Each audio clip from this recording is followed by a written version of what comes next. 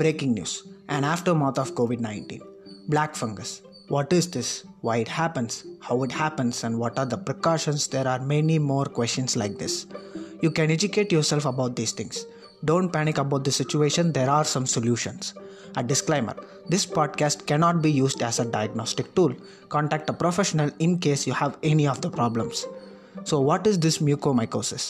According to CDC, Center for Disease Control and Prevention, it is a serious but rare fungal infection caused by a group of molds.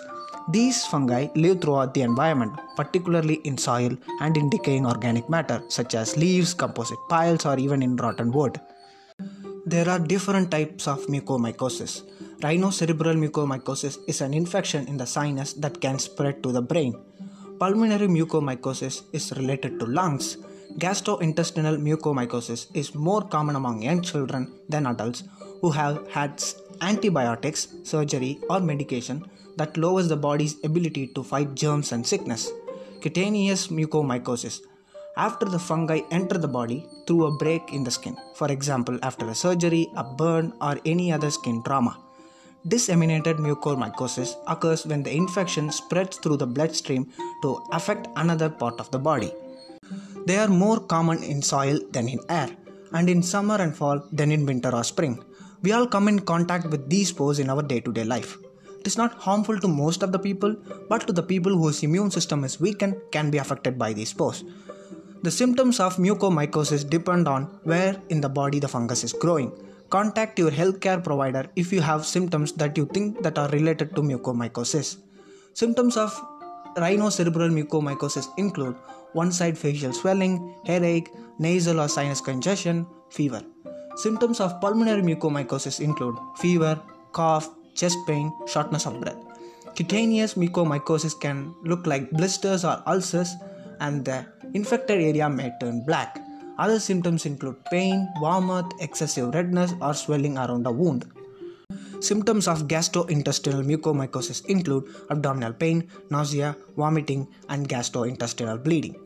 Disseminated mucormycosis typically occurs in people who are already sick from other medical conditions, so it can be difficult to know which symptoms are related to mucormycosis. Patients with disseminated infection in the brain can develop mental status changes or coma. Above mentioned are some of the common symptoms in mucormycosis. According to Quartz India and Monalisa Sahu, an infectious disease doctor at Hyderabad-based Yashoda Hospitals, says where to seek medical help. Sahu recommends that an aggressive black fungal infection needs an aggressive medical approach. For this, a general physician might not be enough. She said that this needs multidisciplinary approach like neurosurgeon, ENT surgeon, and many others with respect to the place of infection. She adds that mucormycosis cases can appear as early as 8 to 10 days after COVID detection to late as 60 days after it. The 2 to 6 week period after COVID-19 is detected is the most crucial. How is mucormycosis treated? Sahu says all cases of mucormycosis should be treated as medical and surgical emergency. Sometimes a case may need surgery to remove the diseased tissue and stop its further spread of the infection. In some cases, antifungal drugs will also need to be given to the patients intravenously, which may mean hospitalization. So what is the deal with COVID, mucormycosis, and diabetes?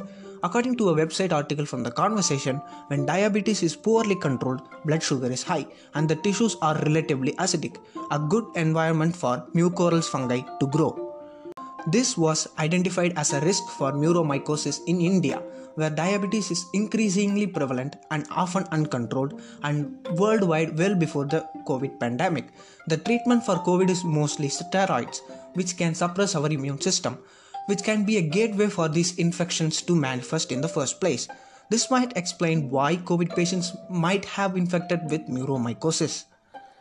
All this information can be overwhelming to many people. Don't panic after listening to this. This is just a tool to educate yourself. In case you or your family members or your friends have any of these symptoms, instead of panicking at the moment, you might seek for professional help, which will help them get better. Thank you for listening. Stay safe and welcome to my Bizarre Brain podcast.